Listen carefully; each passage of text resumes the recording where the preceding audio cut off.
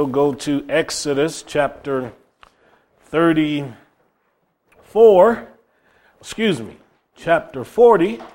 and I'm going to start reading with verse 34. And I want to teach tonight about the dwelling place, about learning to live with God. We'll look at the tabernacle, make some analogies to our lives from the tabernacle. But in Exodus 40, verse 34, then a cloud covered the tent of the congregation, and the glory of the Lord filled the tabernacle. Moses was not able to enter into the tent of the congregation because the cloud abode thereon, and the glory of the Lord filled the tabernacle.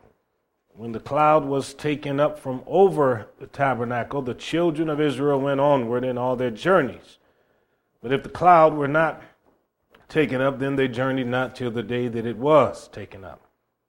For the cloud of the Lord was upon the tabernacle by day, and fire was on it by night, in the sight of all the house of Israel throughout all their journeys. Wouldn't that have been a sight to behold? To see that in the daytime, and then to see the fire of God resting on that place at night. Oh, my goodness, that would have been amazing. But let's pray. Father, as we take time to look into this word, we want you to speak to all of our hearts. We are grateful that you're a God that dwells among us and within us. And Lord, when we think about the house, which certainly is a pattern of the kingdom of God and the ministry of your Son, we can't help but be grateful. Thank you for bringing us all through another Thanksgiving holiday. And we're glad to be back in fellowship again. So help us to speak clearly. Help us to clarify anything that is complex. And I pray you give everybody ears to hear. Let your spirit fall in this place in Jesus' name. Amen. Amen. We know the children of Israel, of course, had a covenant with the Lord. They were redeemed by the Lord. And having come out of Egypt with miracles, this mass of people needed to be governed and guided. And one of the first things that God did for them was told them to establish a house. So when you read the second half of the book of Exodus, it tells you about how Moses received in a vision the pattern from God regarding what the house of God was supposed to look like. The reason that is interesting to us is because the people had to build what it was that Moses saw. Now, for us as believers, then, we need to know it's not our role to design any of God's plans, but simply to follow the ones that He reveals. And God's plan for your life and for my life differs, but there are a lot of things that come together that unify us. But you have to understand that God's plan for your life is different than what somebody else may think about regarding the circumstances of your life, the direction of your life. Nobody knows where you're going but God. And then he reveals a little of that to you, and that's why the Bible says we live and we walk and we go from faith to faith and from glory to glory. If I try to impose upon you a vision for my personal life, then that becomes a snare for you. As a pastor, I can share what I believe God is leading me to do and wants me to lead a congregation to do, and everybody part of that congregation and considers me that pastor can follow along with that. But in terms of specifics for your individual life, you've got to be able to find the will of God for yourself in the Word of God. Now this tells us in verse 34 that the cloud of the Lord was a representation of the presence of God. And the Lord had told them that whenever you see that cloud lift, that's telling you that you're to move with the cloud. So as long as the cloud was on the tabernacle by day and they saw the fire by night, all of these Israelites understood that we are to stay in this particular region. But the moment somebody looked up and they said, Moses, look, looks like the cloud is ascending a little bit and kind of going off in the distance. People had to blow the trumpet, get everybody together, let them know, get the Levites and everybody here, start tearing the tabernacle down. But imagine if they would have tore the tabernacle down, had all of the furnishing that was sacred and holy, Let's suppose the cloud went that way and they took the tabernacle and all of its implements and went the opposite direction. That wouldn't be good, because it's not enough to have the facility and the furniture if you don't have the presence. See, it's important to have the presence. And many people have the facility and the furniture but don't have the presence. And it's the presence that we're after, because this is what we know leads and guides us. This is what the scripture says. So look again here at verse 36. When the cloud was taken up, then the children of Israel went onward in all their journeys. Now you need to know when the cloud is lifting in your life and leading you in a different direction, taking you in a different direction, returning you to a place that maybe you left before. The children of Israel had priests, and the priest had a breastplate. And on that breastplate, he had all these stones. Each stone represented a tribe. But he also had two stones, one called Urim, another one called Thummim. One meant lights, the other meant fire. And if you've read Samuel, you know that there have been several times where David or one of the kings, when they wanted the will of God, they called for the priest, and the priest had to go into the presence of God with the Urim and the Thummim. And the whole point of that was to seek the will of God, to find the will of God. And once they went to the presence of God, those stones, according to old ancient Jewish traditions, those stones would either radiate light or they just remain dark. So they understood that if there was some kind of flash or some kind of illumination, that was God telling them that they're to go. And we live not by the presence of physical stones, but the scripture says those that are led by the Spirit, they're the sons of God. So we have the inward witness of the Holy Ghost inside of us, and it is inside here that we receive that inward glow. This is how we know that we're supposed to do this. This is one of the ways we know that we're supposed to do that. And it's one of the ways in which God leads his people. Jesus went up to the mountain of transfiguration. He prayed. His disciples did what they normally do. They fell asleep. They fell asleep. Yeah, just like the Garden of Gethsemane, they fell asleep. And when they finally woke up, Jesus was being transfigured. They saw this glorious cloud about him. He was glowing, and then all of a sudden, then they started thinking, well, maybe we ought to build a church up here or some kind of monument or something like that. But the whole point was, in the presence of God, that's where Jesus was transfigured. And the Bible says that Moses and Elijah appeared to him, and they spoke to him about his future. So God knows your future, just like he knows mine. And there's somebody on the other side with the king that knows parts of our future also. And if the Lord lets them step from eternity over here into time to talk to you and talk to me like he did with Jesus, then that's a wonderful thing also. But Peter and James and John couldn't quite understand that. So you, as a believer, when you take time to pray and you're in the presence of God, very often what you're sensing in that cloud, that's the will of God for your life. The moment you come up out of that, that's usually when the devil is fighting you and all kind of unbelief comes and he's telling you to never happen. God won't do it, but yet God's in your heart telling you he can do it through you and he can do it for you. So let's look now to Numbers, and I want to show you something over in Numbers 2. When the Lord gave Moses the plan for the tabernacle, he then told them that in their journeys, they are to put the tabernacle in the center. And you can see in Numbers chapter 2, verse 2, every man of the children of Israel is to pitch his tent by his own standard. So every tribe had their own flag, their own colors, that kind of a thing that they would fly. And it says, with the ensign of their father's house, almost like, certain people over in England, they have a family crest.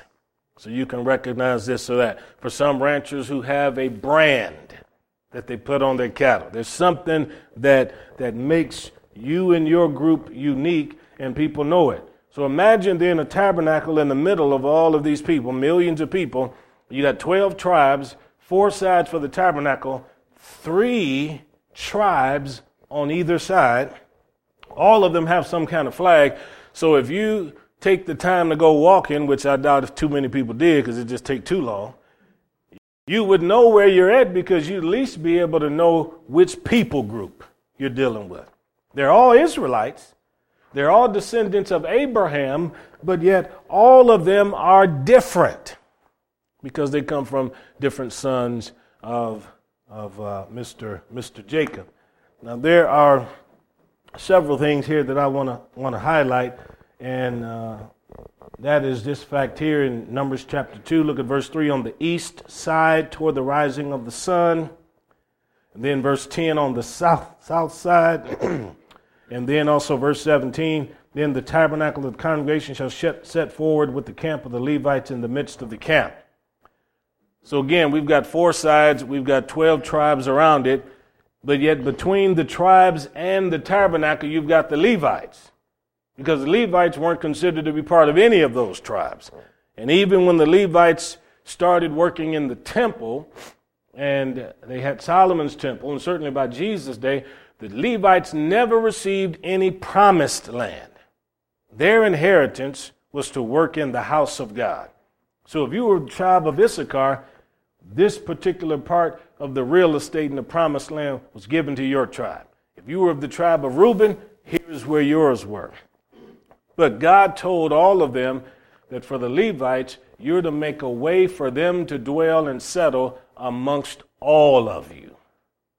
So they could live in pretty much anywhere they wanted in any of the tribes because their ministry was unto God. This is the reason why years ago that our churches, pastors typically went from parsonage to parsonage. It's one of the reasons. Churches would have a parsonage for a preacher, and the preacher, wherever he would go and stay and minister, he'd stay in that parsonage. Then he'd go to this place, then he'd go to that place. And it was a responsibility of the churches to provide for the preacher. That comes out of this particular pattern here. But what also happened with a lot of that in old times, where you'd have a preacher to give 40, 50, 60 years of their life to the ministry and come to the end of their days and they don't own anything. See? And this was one of the reasons that in modern times, people had to start being a little bit more forward thinking and taking care of ministers and blessing them in a much more modern way. So the principle then here is the children of Israel had a tabernacle. The priest's ministry was to take care of the tabernacle, but this tabernacle was God's dwelling place. This is where he lived. This is where he dwelt, and it was a sacred space, and everybody understood that they were not to treat this as if it was just any ordinary location. Do you remember the story of Moses when he's at the burning bush? When the Lord said, take off your shoes because this is holy ground. Well, this ground here is holier than the burning bush part, because this is the tabernacle, and it belongs directly to God. There's nowhere in the Bible where God's house is to be treated as though it's just any other location, because it's a representation of where God dwells. His glory descends.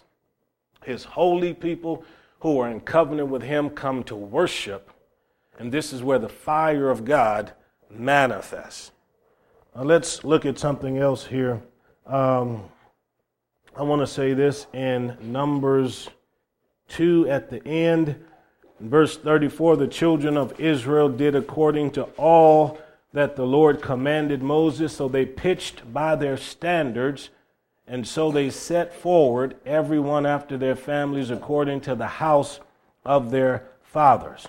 Okay, so this house, as we told you, being a tabernacle, being the dwelling place of God, the way this thing was made, God gave the pattern for it, the design for it, and only his plans and wishes mattered. That's an important thing. Now, why is that important? Because this place was so holy that you never read of any Hittite singers in there. You don't ever read about any Egyptian or Assyrian priests who were in there using it to do their own liturgies and rites and ceremonies. This was specifically for God, to God, and for his people. And when it comes to the things of the kingdom of God, the principle has not changed. The children of Israel were the people of light. Everybody outside of Israel, outside of the covenant, were the people of darkness. What does Paul say in the New Testament? What communion does light have with darkness? What fellowship does light have with darkness? None at all. None at all. Now, after 9/11, some of you remember that when the towers came down, in the wake of that, all of these people were becoming very ecumenical. And they wanted to make sure that no Muslim in their region felt offended. So you had a lot of pastors that were opening up their pulpits and allowing Muslim preachers to come explain their faith to the congregation. And they were trading pulpits. Sometimes a Christian preacher would go into the mosque. That was rare, but you see it quite often where the Muslim imam would come into a Christian church. And there were even churches in California that were even taking up offerings in this time to help build mosques on the West Coast. Okay, what would any of that have to do with God? Nothing. Nothing at all. See, nothing at all. I think as a Christian, we need to realize that what we're doing for God should not be influenced by other cultures, other deities, other beliefs. Yeah, absolutely. We should not be those kind of folks. I can recall some ecumenical meetings amongst ministers that people have had in larger cities where I've gotten invitations. They'll say, well, we're going to do a joint communion of all the ministers in town. We want you to maybe be a part of it. So then here is a Jewish rabbi, and then here is somebody who's Mormon, and then here who's somebody who's involved with this other religion or something like that.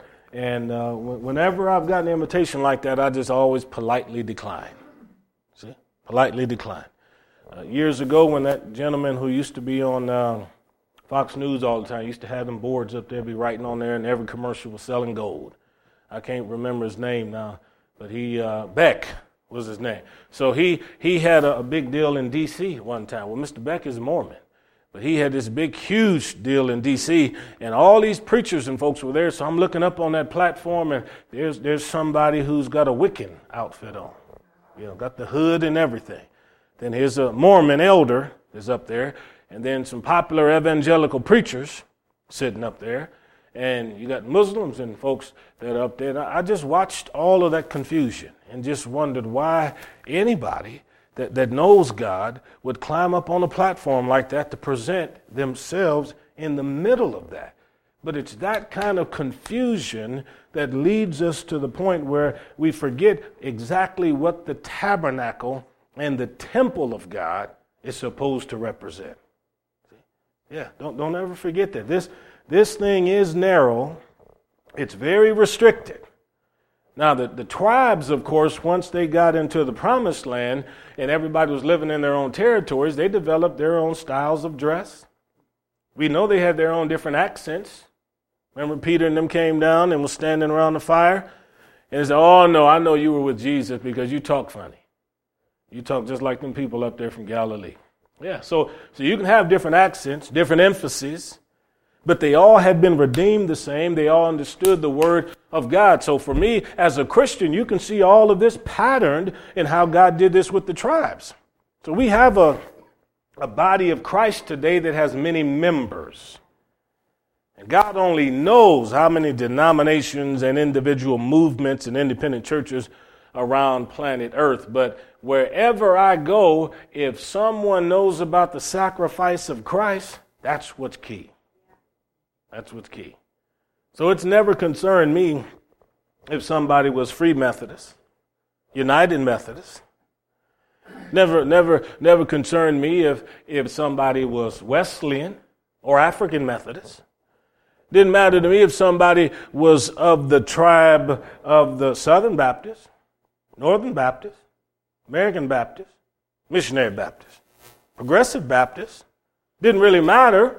I wasn't concerned if somebody was, Missouri Synod, Wisconsin Synod, ELCA. Then you got several independent ones that I know of, and I know of a boatload of Presbyterian ones, and don't get me started on the full gospel ones. Here's my point. Everybody's got a flag and an ensign. And people have chosen where they want to pitch their tents, and that's fine. But let's never forget that what's at the center of it all is the sacrifice of Christ. See, not other religions. God hadn't called us to try to blend other religions, but if people believe, hey, that God so loved the world, he sent his son into this world. His son was born of a virgin. He lived without sin. He died on that cross. He was raised from the dead, and he ascended to heaven, and one day he's returning. I can call them brother. Doesn't matter. But I also need us to know that in being church, that God had a reason why he told the children of Israel, I don't want Moabites and Ammonites and everybody else in that tabernacle. Because he considered it a holy place. This principle that I'm giving you right now is one of the reasons why Pastor Darrell and Tiffany, and all the years that we've served God, we've never got really excited about all of these singers and actresses who do all their performances for the world, the flesh, and the devil. And then when they come into a church, then they're celebrated like they're heroes. And I'm like, oh no, you need to be delivered from your lifestyle first. Yeah, go to singing for Jesus and stop singing about adultery.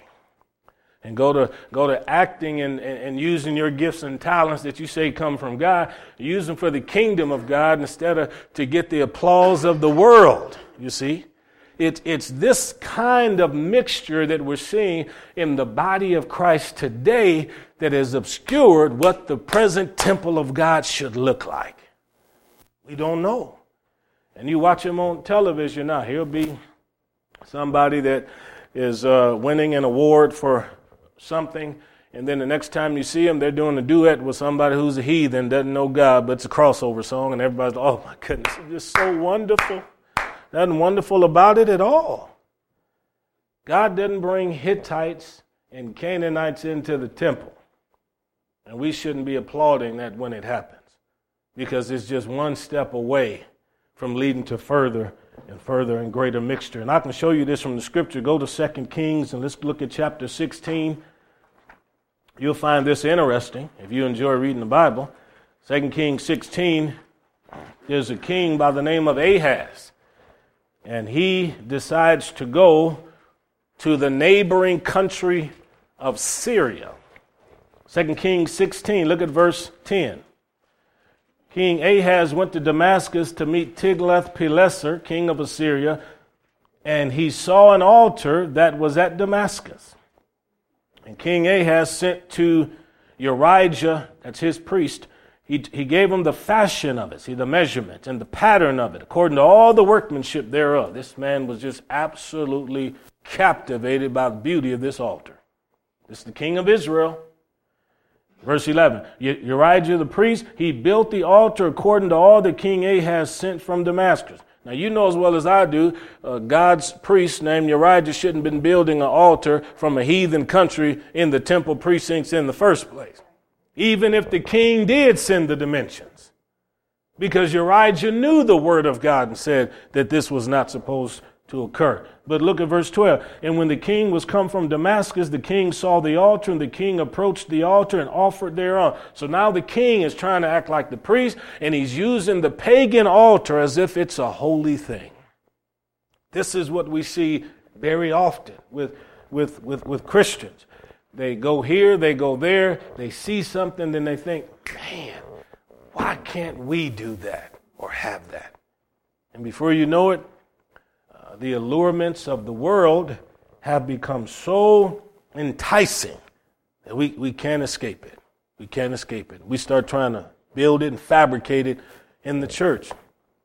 I preached in churches where, I'm telling you, they had youth areas that I preached in one church in particular. I walked into the youth area, and it was all built up just like it was a bar. I mean, high tables and everything, high chairs and a little area where somebody was supposed to be the Holy Ghost bartender. They're going to dispense the new wine to the people. And that's where all the young folks are going to get together and fellowship. Well, you know, if someone says something like, well, you know, this is what we have to do to reach the youth, then I would say you're not reaching the youth, they're reaching you. See, the world is reaching you because you're transforming the church. It's like the church where man was dedicating his new building, and he wanted to attract the crowd to come out there and see the building, so he got the little girls from the high school cheerleaders. And he brought them out there, had them out there on the front lawn in their cute little outfits, and they're out there with their pom-poms and kicking their legs up, and got a train of cars driving by, and they're moving slow. You know they're staring at that building. Yeah, you know they're staring at that building, right?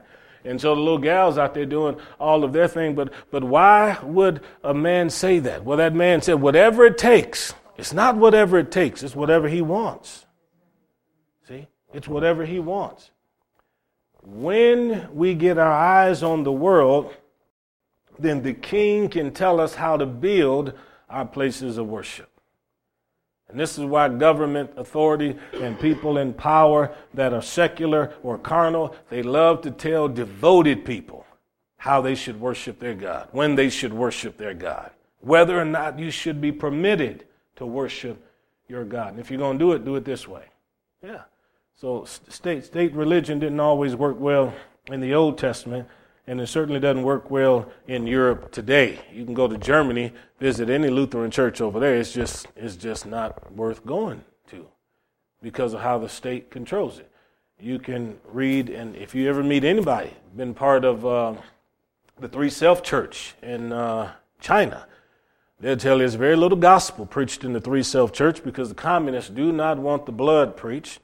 You're not allowed to preach on the coming of the Lord, and you certainly can't preach that Jesus lived without sin. But if you're going to preach that he's a good philosopher, and you want to teach the ethics of the Sermon on the Mount, you're not going to have a problem with that at all. And in many Muslim countries, they still censure what preachers can say. I think it was not too long ago, a minister in Canada was put off of television. No, it was John Hagee. He was put off of television in Canada just for reading the Leviticus verses about homosexuality. He didn't even preach, just read the verses on the broadcast. He was put off because the government wants to be able to fabricate the kind of altar that you can put in front of people. And we're just a few days, weeks, months, years away from people in this nation probably telling the churches one day, if you're going to have a Bible, here's the kind of Bible you need to have.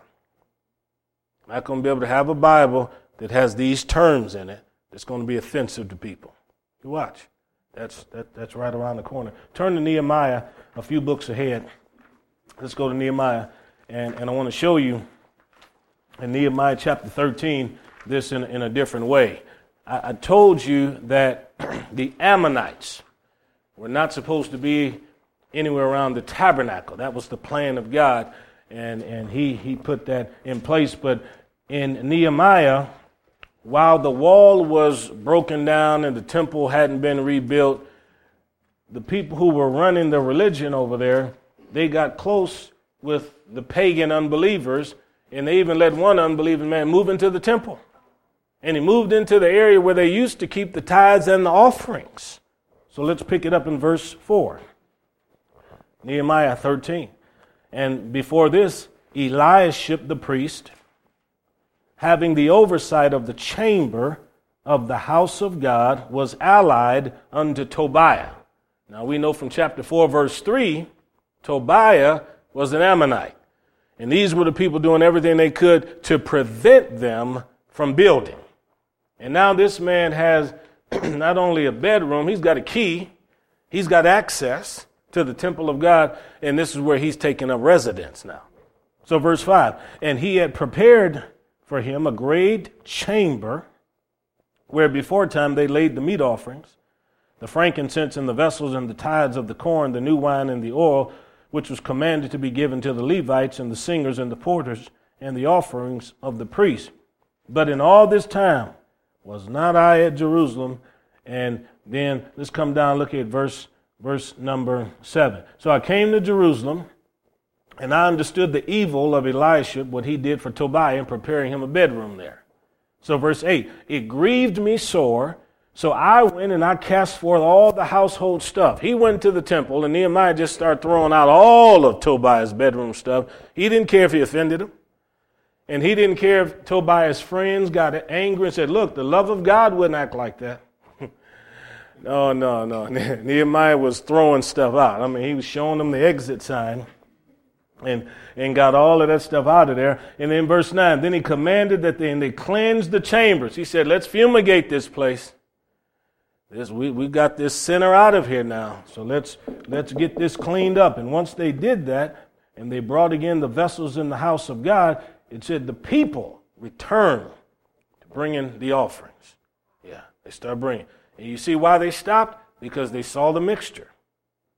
See, people they get to thinking, why should I give and support something that's so ungodly? And they just keep their money. But once they saw that there was a man of God there who was not going to compromise, but deal with truth in a way that was godly and wasn't afraid to deal with confrontation, then they all start bringing those offerings back to the temple. And that priest could see how things are supposed to operate. We're seeing this today because you can see how so much of the church has let in so much of the world. Remember the story of the Trojan horse? The Greeks trying to get at Troy. So they said, well, we've got to figure out how to get in there. They said, well, why don't we bring all of our fleet, put them out there in the water, and we'll bring a gift. And we'll act like this is a gift, saying basically we want to be friendly with you. And that's what they did. They rolled that thing on up there to the gates, and them folks from Troy, they looked out there, saw that. They said, oh, my goodness, look at these people. They're so nice. Let's bring that in and see what it is. Well, they rolled it on in to the city, and once they got it in there, they didn't know what to do with it. Had no idea. So everybody just eventually stopped looking at it and went to sleep. But in the middle of the night, individuals who were in the belly of that horse, they opened it up from that little contraption they had from within. They came out, opened up the gates of the city. Meanwhile, the fleet had sailed off around the mountain. They came back, and they came into that city and destroyed it. Now that, I'm telling you, has been the scheme and the trick of the devil for a long time.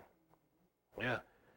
He presents himself to carnal people as though he has wisdom, he has understanding. This will be good for the churches. This will be great for your denomination if you just bring this in.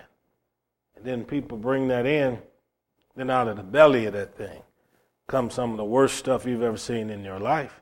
And it just starts eating and destroying things, and it's not a good thing. So this tabernacle then, it's God's dwelling place, and the only thing that matters is what God wants from it. But let's also go to Hebrews 10. Let me show you something else.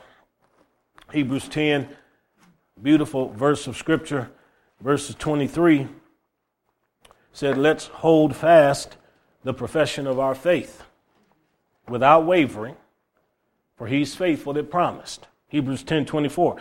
Let us consider one another to provoke unto love and good works, not forsaking the assembly of ourselves together as the manner of some is, but exhorting one another so much the more as you see the day approaching. Do you realize that when they lived out in the wilderness and when they came into the promised land finally, that the tabernacle and the temple, that was the center of their family life and culture? The reason they had so many festivals was to tie them to the memories of what God did for them. And the point of all of those memories was so that they would never forget how many times God saved them and helped them. So everything about that tabernacle was connected to the individual family life and the culture. When it came time for the Passover, that's when they sat down and told the story.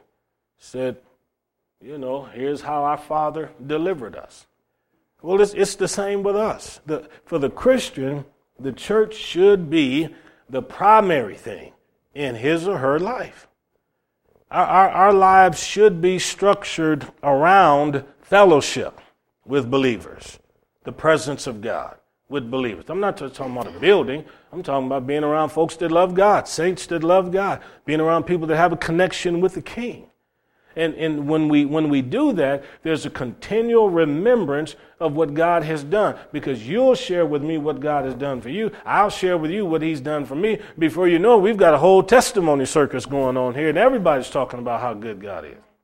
Yeah, that is what the children of Israel had to do, and that's why the tabernacle was in the center of that, and every family had to bring their own individual offerings up there to the priest, because it was the responsibility of the heads of the families to ensure that that family was doing what was right in the name of God.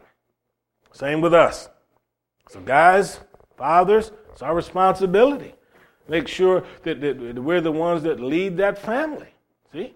And where there's mom and there's no dad, then mom's got to do that. Make sure them little ones know all about the king. And where individuals are single, it's your responsibility to be able to say, as for me and my house, we're going to serve the king. Yeah, we're going to serve the king. And your life should be governed around it. There are plenty of people that try to live as far away as they can from the church. You probably heard people say, well, look, I go to church once a week. I mean, just seems to me like that's enough. I guess it's enough if that's all you want, do church once a week. But, how often do you read the Bible? How often do you pray? How often do you spend time with believers? How often do you listen to Christian music or watch Christian programs? Being a Christian isn't about coming to church once a week. It's about living a life every day. And whether you have a building, a congregation or not, you still ought to have your God. I mean, because what would you do if a church closed? And what would you do if you ended up moving to a location where there weren't a whole lot of Christians and it was just you? You were only maybe 2 or 3 other people that loved God. Could you still maintain your faith? Could you still pattern your life around the various things that God has done in your life and share with people, this is how I became a Christian? Because people should know that. Here is how God healed me one time. People should know that. Here's how the Lord filled me with the Holy Spirit. People should know that. Here's how the Lord brought this person into my life. People should know these things. But the only way these things can be known, you have to tell them. Because some of you in here, I know your testimonies and your stories of how you were saved. Some of them are so good, I tell them when I travel. Yeah, tell them when I travel. People, they love to hear stories like that. But there are a few of you, I don't know the stories, and that's why I don't mind when I'm around. I ask, how did you come to saving faith in the King? Now, there are a few people who, like Jennifer, were immaculately conceived. And so you ask, how'd you come to know the Lord? She just says, I can't remember a time I didn't love the Lord.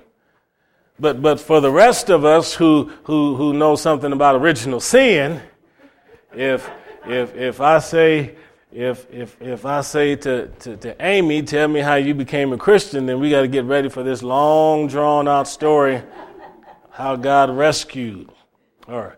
But you know what? All of our testimonies are important, because Jennifer's testimony will reach a whole lot of people that were raised in church all their life, just like she was. And there are other people who've come through other circumstances, and your story will reach somebody else. That's why I share so many of them when I travel and preach. Because when you cast that net, you got to cast it wide. You don't know what kind of fish you're going to catch.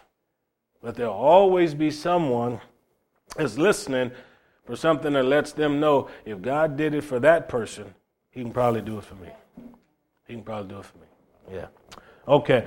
These families here that are surrounding the tabernacle, it's in that tabernacle. They'll see the cloud, they'll see the fire, but it's also where these families find direction, because the responsibility of the priest was to proclaim God's word and to make sure that the sacrifice was of utmost importance to the people. So we come to the house of God because we expect the preacher to minister the word of God.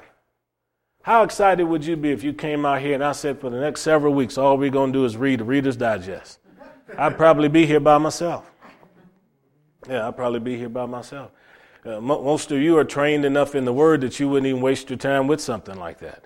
But there are a lot of people, they'd be quite pleased to come every week to listen to something from Guideposts.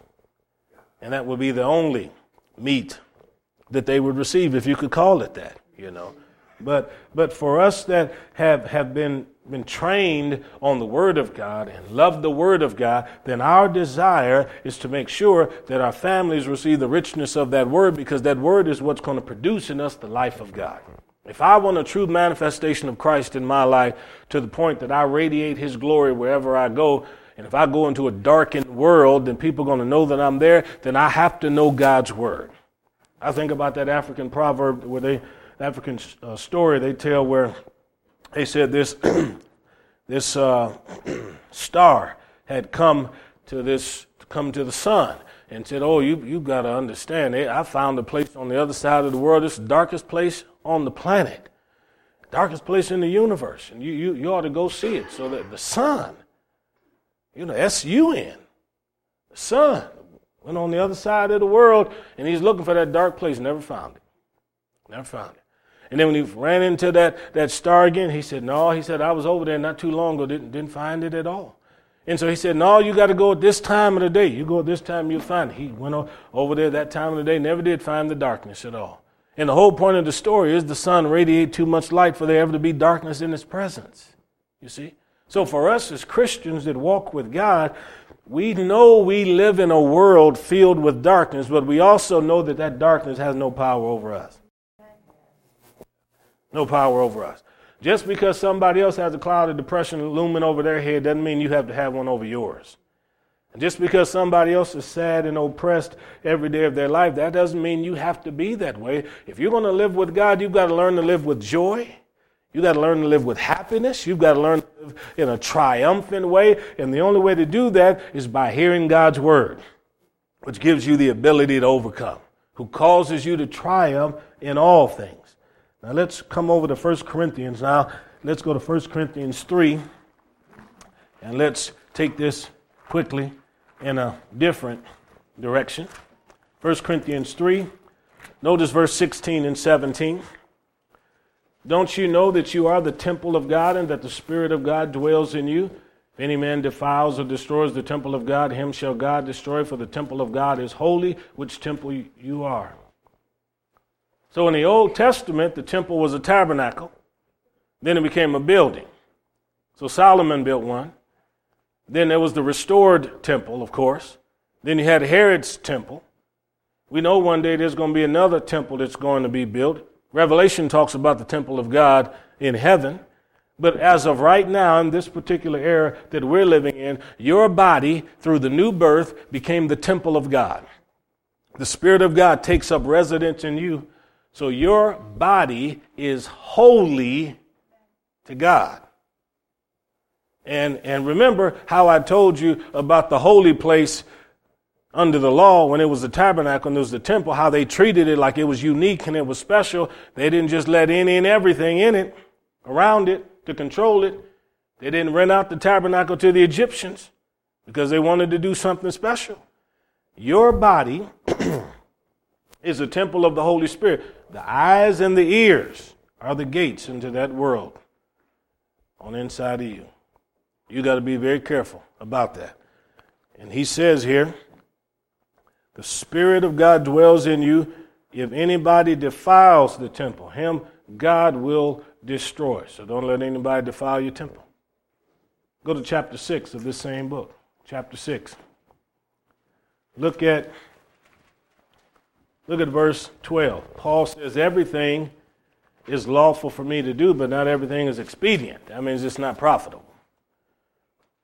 So he said, I can do a whole lot of things, but just because I do it, that doesn't necessarily mean that it's going to be beneficial to my Christian life. You know, there's a reason Pastor Darrell doesn't stand up here with 4 or 5 earrings in each earlobe. Aside from the fact that I'm not queer, I just have no desire to present myself in that way. You understand? Have no desire to present myself in that way. So to understand that if I had one in my ear, I don't think it's going to send me to hell. But I certainly don't think it's going to help my witness. At all. At all. Paul said all things are lawful, but not everything is expedient. Verse 13, he starts talking about food, meats for the belly. He said, look, the belly and the meats are going to both be destroyed. The body isn't for fornication, but for the Lord. And then it says, verse 14, God raised up the Lord and will also raise us up by his own power. The same body, one day is going to go on the ground, the same body is going to come up. Don't you know that your bodies are members of Christ? Shall I take the members of Christ and make them members of a harlot? God forbid. He's saying, look, you can't be a Christian and go out here and sleep with somebody who's involved with harlotry and whoredoms and consider that's a good thing, you know? Yeah. I honestly believe that in terms of our relations physically, sexually, things like that, that there needs to be a sharper line, demarcation that's given to people so that they'll know shacking up isn't of God. It's not of God. This idea that some people have today where they say, look, you know, if you're gonna buy a car, first thing you gotta do is test drive it. So you're not gonna just go ahead and marry somebody until you've moved in with them. Spend a little time with them, see whether or not you really want to have them or not. Well, that's sin. I mean, I don't care how reasonable it may sound, it's reasonably perverse. Because the plan of God for us is for us to come together in covenant in marriage. That's the plan, you see. That's the plan. So notice what he says then. What? Verse 16. Don't you know that he that joins himself to a harlot is one body, for the two, saith he, shall be one flesh. So physically, when two people get together, there's a union that takes place, because physically, when two people come together, there's something that happens. Not just emotionally, something spiritual that happens when two people come together physical in a relationship. This is what he's talking about. And when he's talking about a harlot, imagine someone who's been with any and everybody. There's something that's been received from a whole lot of people. Now, you know as well as I do, the blood of Jesus can bring forgiveness. And the person who's forgiven is just as clean, just as pure as you and me. But the plan of God for us is, to the best of our ability, try to preserve our purity. Yeah. When a young man years ago down in Texas, a good ranching family, fell in love with a girl who had lived out on the street selling herself. You know, as long as that girl was in the church, working in the church, everybody in the church loved her. Thought she was wonderful. Forgiven of her sins, a Christian. But now this young man from that fine ranching family falls in love with her and proposes to her and gets engaged. Now his family is saying to him, now look, she's a good gal, and we understand that you like her a whole lot, but you've got to realize we're just two different types of people here. We're ranchers. We've got this kind of reputation in the community. She's been doing this, and we can't have that. Well, that young man told his parents, it didn't matter what you didn't want us to have. I mean, I love her, she loves me, we're getting married. Well, this thing got so bad down there in one of them Texas churches, they had a church trial. Can you imagine that? I mean, one side of the family did not want this young man to marry that girl, and the other side of the church didn't think there was anything wrong with it at all. And so they got together on a particular day in that church. The girl never did come. But when they're getting ready to open up that trial in that sanctuary, that young man walks in through that back door, walks up the center aisle, and stands and tells them, you all can do whatever you want to do. I'm just going to call her name Mary. But Mary and I are going to get married no matter what you do. But here's what you need to know. That if the blood that cleansed Mary, if she's not clean from all her sin, then none of you in here are clean. See the whole point? Everybody believes in forgiveness, but they just don't believe in it for everybody else. They believe in it for them, but they don't believe in it for everybody else. And so this is why Paul is hammering down on this. He says in verse 18, he says, flee fornication. Every man that a sin does outside the body, he commits fornication. He sins against his own body. Then verse 19, what? Don't you know that your body is the temple of the Holy Ghost, which is in you, which you have of God, and you are not your own? For you are bought with a price. Therefore glorify God in your body and in your spirit, which are God's. That tells me that this body, your body, belongs to him. If you say you love Jesus, he's your Savior, your Master, your Lord, he purchased you with the blood of his Son.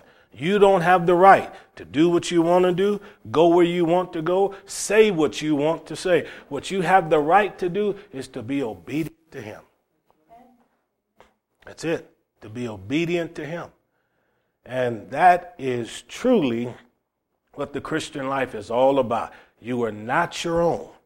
You've been bought with a price. So the Lord, it doesn't matter how young, how old we are. He could say to anybody in here through a dream, through a prophecy, directly through the scripture, he could say, I want you to leave and I want you to go to Norway. Spend the rest of your life preaching the gospel. You'd have to obey. Because that body belongs to him. He can feed it. He can starve it. He can clothe it. He can have it naked. It can be persecuted on the other side of the planet. Whatever is in the pathway for your life in obedience to him, that is what you have to understand he's called you to. And we don't get to make the decisions. The children of Israel couldn't say to the Lord, we enjoy this tabernacle, but we just think there ought to be a few little modifications. We think we have some ideas that would be a little bit better than what you're doing. And so in our Christian life, the adversary comes to you and he'll say, look, I want to show you something, and it's attractive and it's captivating. And if you'll just go after that, it'll enhance your Christian life. Folks, I've seen a whole lot of things been detrimental to people's Christian lives. They thought in the beginning it was spiritual, but led to a shipwrecked faith. Yeah. I've seen people fall in love with folks and they say, oh my goodness, I think I can change him. Really? You must believe you're God. You can't change anybody. But the only thing you can do is make sure you walk with God. I've seen people, they go here, they go there. They say, well, I hadn't really thought about it, Pastor. Don't know where I'm going to go to church if we go to that particular place. Well, I say you need to think about that. Yeah, you need to think about that. Because having a good place to go and having somebody to preach to you, teach you, that's an important thing. Have somebody to model for you. So where are you going to go? I'm not sure. What kind of church is it going to be? I said, well, you need to find a spirit-filled one. Find one where Christ can be manifested, where there's not going to be any suppression of the power of God. You want Christ's life to be attractive and something that'll just come through you and flow like a river, then you ought to find a place like that. See, otherwise, you can't have that. But to walk with him, folks, oh, it's a glorious thing. Oh, we're the dwelling place of God, and he happily lives inside of us. You believe that? You think God's happy to live inside of you? Huh? Some of you don't look too assured about that. You're not really pleased. I know it. There are things we can do that grieves God. But I hope God doesn't look upon anybody here in the room and think about us the way he thought about Noah's generation. He says, it just really saddens me that I redeemed this man after all, because he acts worse than he did when he came to know the Lord. No, that's not the plan of God. True redemption lifts us and brings us into the presence of God. All right, let's pray. Father, we are so grateful that the tabernacle provides so many pictures of what it means for us to walk with you. Help us, God, to live a life that's consecrated. Help us to be vessels on which your glory can rest. Father, we pray that there would be manifestations of your Spirit in our Christian lives. Talk to us in the middle of the night. Talk to us throughout the day. Father, let that fire burn. I pray, oh God, that people would know when we come into the room that there's a presence about us, and people know that God lives in that vessel. We love you and praise you in Jesus' mighty name, and everyone said, amen, amen.